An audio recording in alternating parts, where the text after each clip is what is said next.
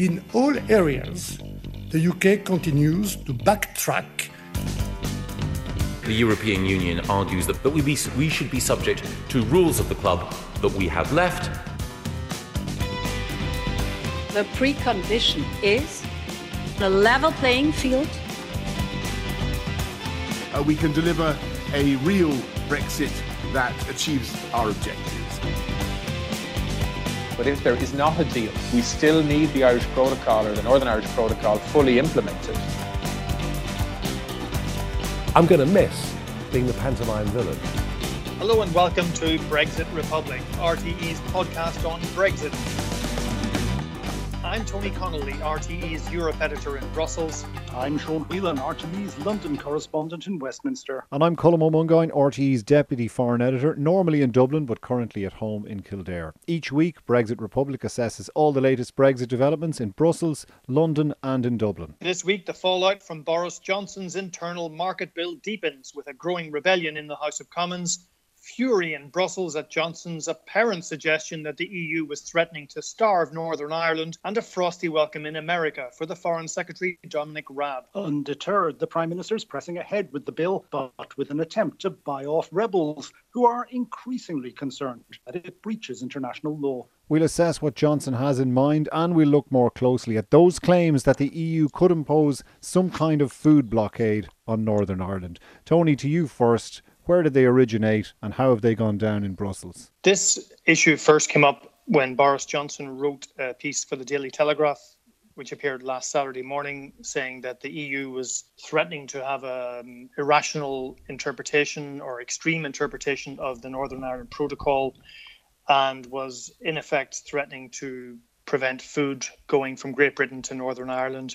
Now, the origin of this is that in the future trade negotiations, the EU wants to know what kind of food safety regime the UK operates, and they've been asking the UK for details of the legislation that it's going to bring in from the 1st of January on what kind of sanitary and phytosanitary rule book it's going to have, SPS as we call it.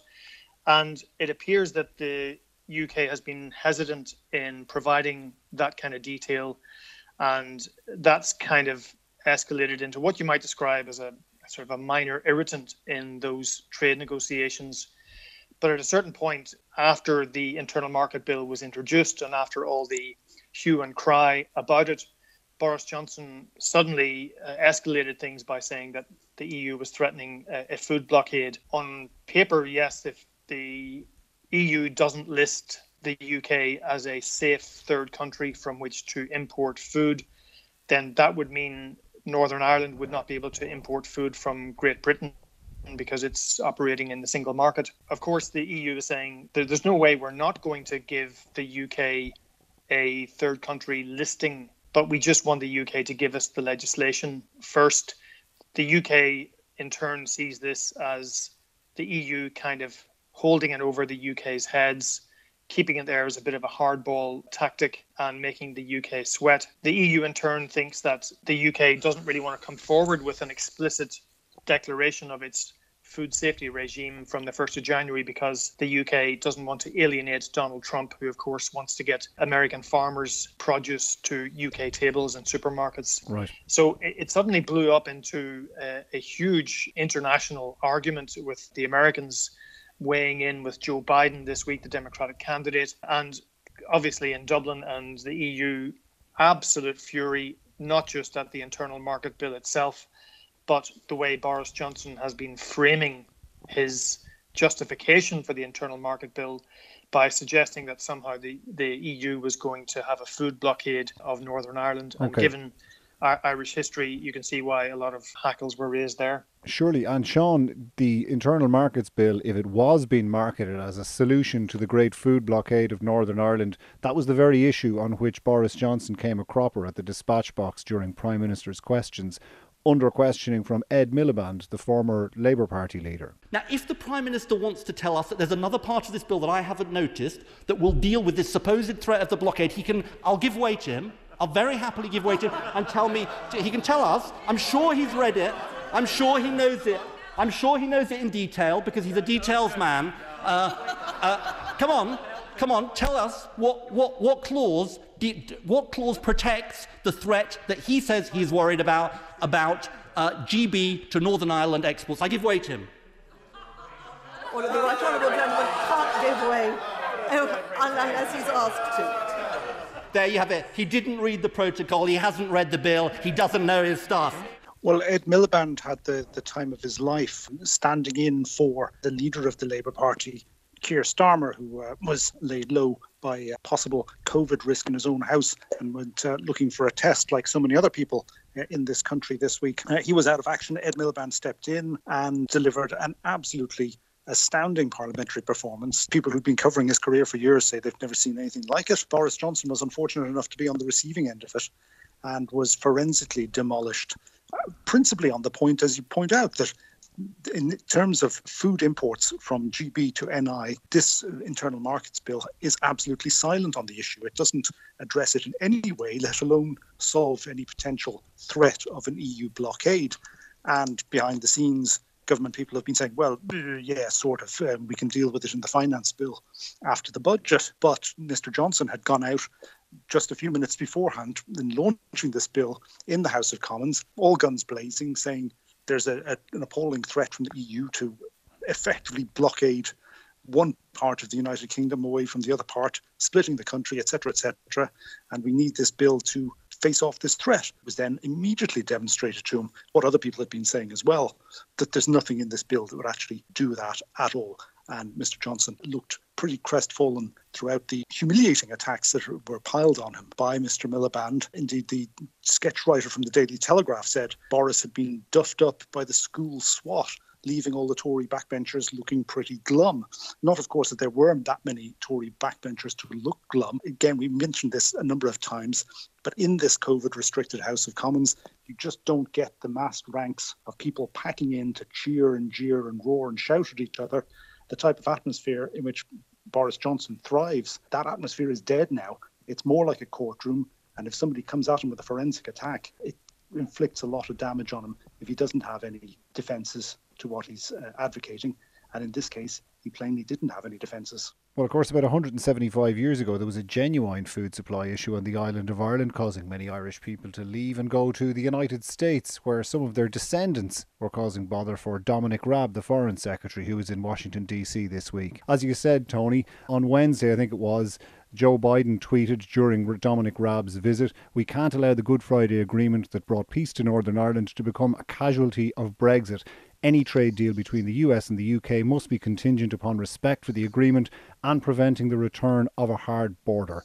Period. Pretty emphatic stuff. Yeah, pretty emphatic stuff. And this was the row breaking out on another front for the UK. It seems that the Irish Embassy in Washington had done its homework and had got the key Irish-American Congress people on side to defend the withdrawal agreement and, by extension, the Good Friday Agreement, as they would see it. The only support that Dominic Raab seemed to get was from Mike Pompeo, the Secretary of State, who said that he effectively trusted the UK to do the right thing and to handle the Good Friday Agreement properly. He got a much frostier response from people like Nancy Pelosi, the Speaker of the House, and other prominent politicians in America. Including Richard Neal, the congressman who chairs the Ways and Means Committee, which is one of the gatekeepers for trade agreements in the US. Here's what he had to say to our Washington correspondent, Brian O'Donovan. Was there any contemplation of a return to a hard border between the Republic of Ireland and the North?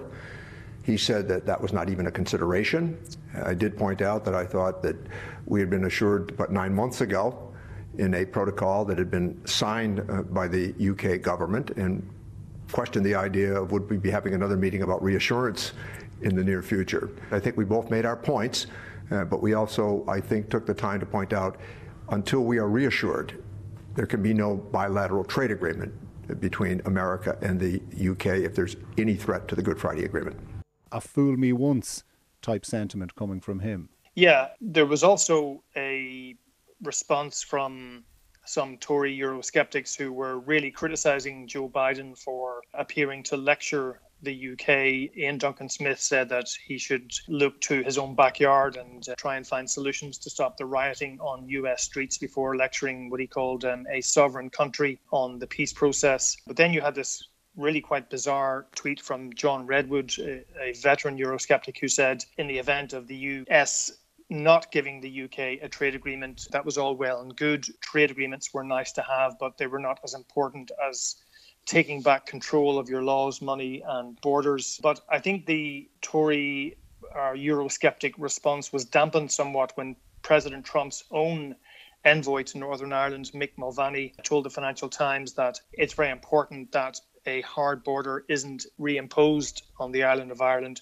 by accident, clearly signalling to Boris Johnson that if the internal market bill perseveres, then that accidental reimposition of the land border could be a reality. Sean, how is this going down in the UK? Because clearly, I mean, the reaction of some of the Tory backbenchers, part of it is, butt out and mind your own business, Mr. Biden, and some of them were openly hoping for Trump to be re-elected. But I mean, is there genuine concern and anxiety indeed about the prospects of this affecting a UK-US trade deal, or is it too early really for that to have seriously sunk in at this point? No, I think there is concern about it. I mean, I think Dominic Raab had a very bad time on his trip to Washington at that news conference that he did with Mike Pompeo, where Pompeo, people over here interpret it as giving support to the British, saying, yeah, I'm sure you'll get it all sorted out in the end. It was actually the kind of boilerplate diplomatic niceties that you've seen a million times. Every diplomatic press conference has this kind of anodyne language in it. And if Dominic Raab had responded in kind, as he mostly did, to this question that had been posed by the BBC about this internal markets bill, he could have left it there nice and smooth, but he didn't. He couldn't resist the urge to put the ball through the back of the net and said, the real problem here is the EU politicising the Northern Ireland issue. And that was opening a new line of attack just when they had everything sort of sorted out kind of nicely. There was no need to open this line of attack, but he did. That goaded other people in Washington, particularly in the congressional meetings. He'd also said he was looking forward to explaining the issue to Nancy Pelosi when he met her later. Probably not the best choice of language there. In terms of how it went down here in the UK, yes, you were getting a few initial attacks from the more shrill extremes from the Conservative Party and the Brexit movement, such as Brendan O'Neill of Spiked, who had written an article headlined "Time for Ireland to Grow Up. Ireland is being used by the US and the EU as a weapon to attack Brexit." There's another publication called Reaction, which had published, I think, saying, "Does Joe Biden understand the Good Friday Agreement?"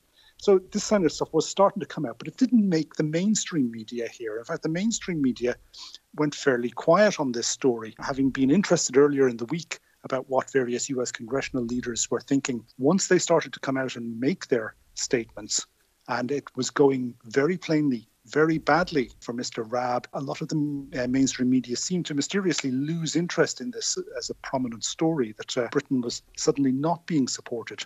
And the other problem that they have, and I think you're seeing the government trying to tack away from these attacks and damp things down, is that it is pushing the Conservative Party into the arms of Trump and his re-election campaign.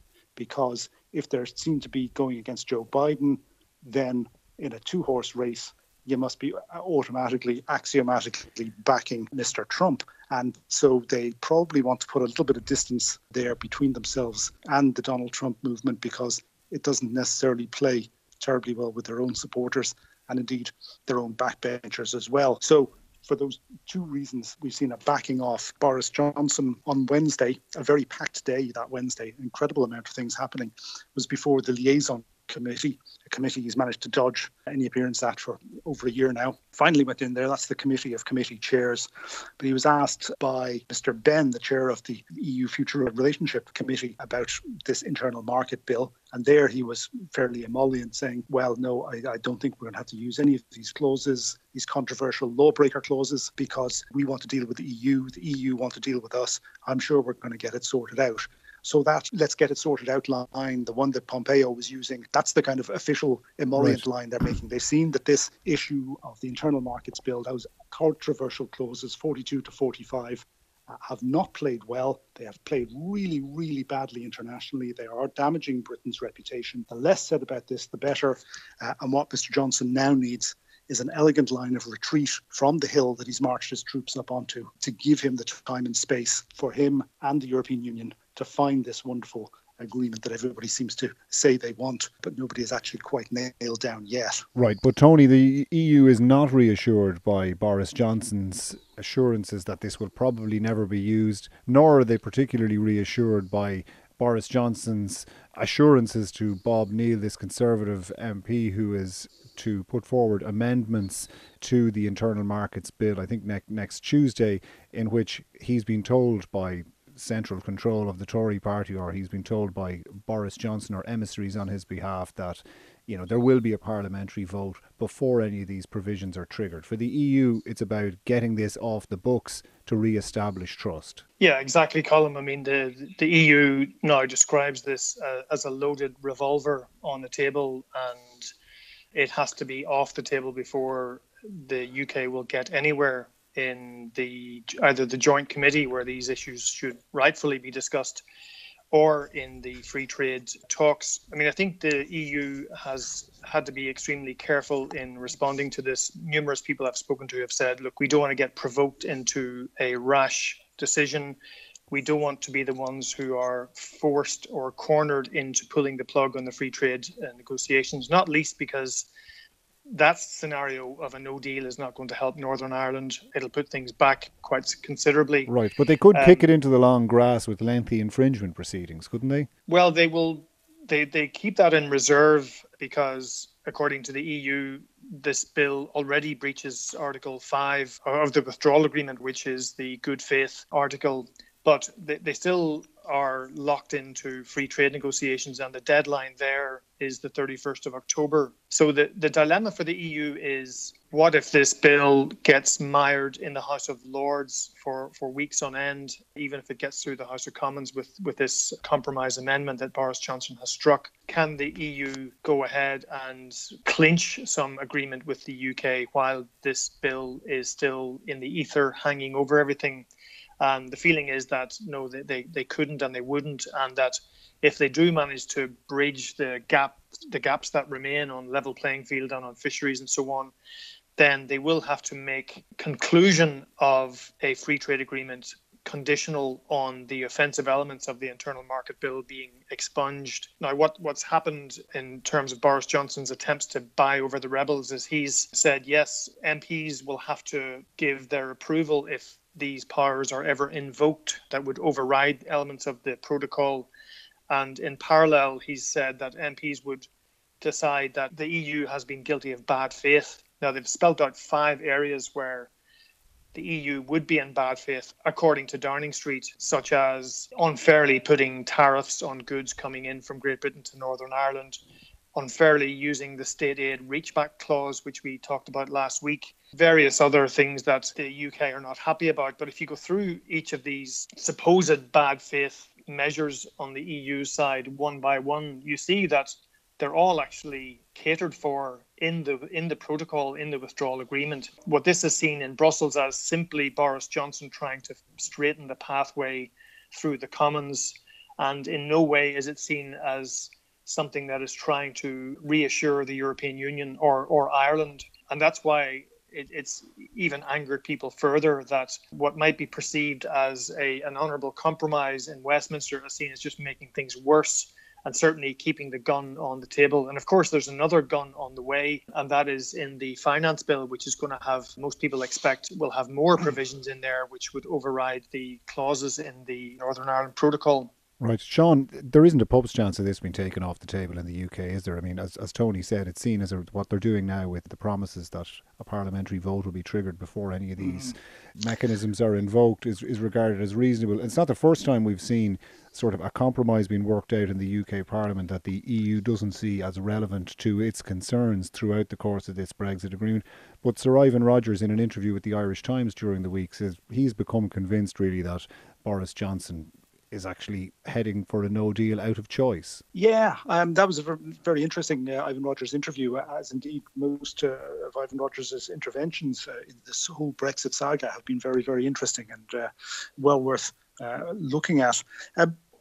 what is the reason behind this internal markets bill, these controversial provisions? I mean, I always regard them as a negotiating tactic, an extremely high-risk negotiating tactic to try and break this political logjam, which we've spoken about many times on this podcast, and try and get the EU into a rapid-fire negotiation to try and get a treaty deal cracked over the next 6 weeks, which is, roughly the period of time that we're looking at for the passage of this bill through into the House of Lords, where it will face a torrid time. Their lordships are not at all happy with this one.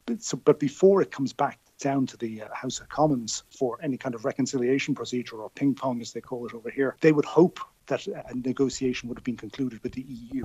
And so the revolver will be left on the table and then quietly pushed off into a waste bin later on when there's no need for it. But they want to be able to say, look, we took decisive action, we pushed them. If we hadn't done this, they wouldn't have budged from their positions. Everybody knows the clock is running down and everybody is watching it. But it is extremely difficult in British constitutional politics. I mean, Geoffrey Cox appears to be one of those people, the former Attorney General, the guy who lawyered the withdrawal agreement and Irish Protocol for Boris Johnson. He says this is unconscionable, this internal market bill, and he said it would amount to nothing more than the unilateral abrogation of the treaty obligations to which we pledged our word less than 12 months ago. That was writing in the Times on Monday. That's it. And the point that he's still making is it doesn't matter whether you shift the decision-making power from the government minister down to the Parliament itself. It's still about breaking the law. And it leaves it in the sticky situation that the Queen would, when it goes for royal assent, she would have to have a hand in international law being broken, which is not a particularly nice position to put her in. And Cox isn't the only one. I mean, one of the things that slipped pretty much under the radar on Wednesday, because it was such a busy day, was the resignation of Lord Keane, the Lord Advocate, the Chief Law Officer for Scotland. He appears in the House of Lords for Boris Johnson's government in his resignation letter, and he resigned over this bill. There'd been rumours that he was deeply unhappy about it, but he eventually went on Wednesday, sent in a letter in the morning. It wasn't accepted until the evening. They tried to make efforts to get him to stay, but his letter said, amongst other things, I have endeavoured to identify a respectable argument for the provisions at clauses 42 to 45, but it's clear this will not now meet your policy intentions, so I'm going to resign. He said, your government faces challenges on a number of fronts, and I fear the UK internal market bill in its present form will not make these any easier. So this was pretty damning stuff from Lord Keane, and there's a lot of speculation about that the government are going to find it hard to get a senior Scottish lawyer to fill that role while this internal market bill is on the table. So again, it's causing problems for the government, as if there weren't enough other problems going on for the government, notably to do with COVID and the whole testing scenario over here, but also with the Brexit countdown clock rapidly ticking down. So difficult time for the government here. Very difficult. It's a bit concerning for us in Ireland as well, really, isn't it, Tony? Because in the State of the Union address by Ursula von der Leyen during the week, Brexit wasn't particularly featuring high on the agenda, which is kind of indicative of where both the European Union and the current German presidency of the European Union rank this. But that's not terribly good for Ireland. If it's not high on the list of issues that are there to be dealt with, Ireland's concerns are not central at the moment. Well, I think that's partly deliberate, Colm. I think the EU has consciously decided not to get drawn into a full-scale blood and feathers scrap over this because, again, they don't want to be blamed for the thing falling apart, and they know that they have to keep talking, and they do want to get a free trade agreement. But I suppose since Brexit, and especially since Ursula von der Leyen took over, the EU has been very keen to show that it is not completely consumed by Brexit, that they have other ambitions and aspirations in the world. And that was really why Ursula von der Leyen's speech didn't touch on Brexit until well into it. But again, what she said was fairly strong language. That the EU and UK had negotiated the withdrawal agreement and the Irish Protocol word by word, line by line, and it cannot be unilaterally disapplied, disregarded or rejected, words to that effect, and that got a fairly hefty round of applause. It is the case that this is going to be a problem for Ireland if it goes badly wrong.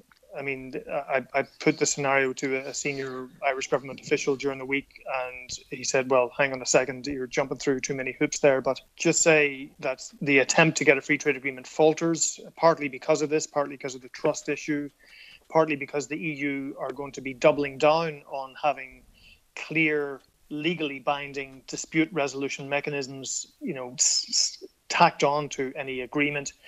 If that means the whole thing falters, the UK can't sign up to the state aid provisions, then the EU has to depend on the UK to still apply the Northern Ireland Protocol, to still apply checks and controls at points of entry into Larne and Belfast and so on. Because if they don't, then we get back into this horrible situation of, well, the checks and controls have to happen somewhere, and the integrity of the single market is still a high value objective of the European Union. That's why they engaged in this whole Irish problem in the first place. And then you start to get people saying, well, where are the checks and controls going to happen? Will they start having that conversation about the border and infrastructure and so on again? So, I mean, there's a certain pathway out of here that is very unpleasant for the Irish government. But overall, I think the EU is toning down its rhetoric and keeping this as a legal matter for the Joint Committee and for a potential infringement proceeding if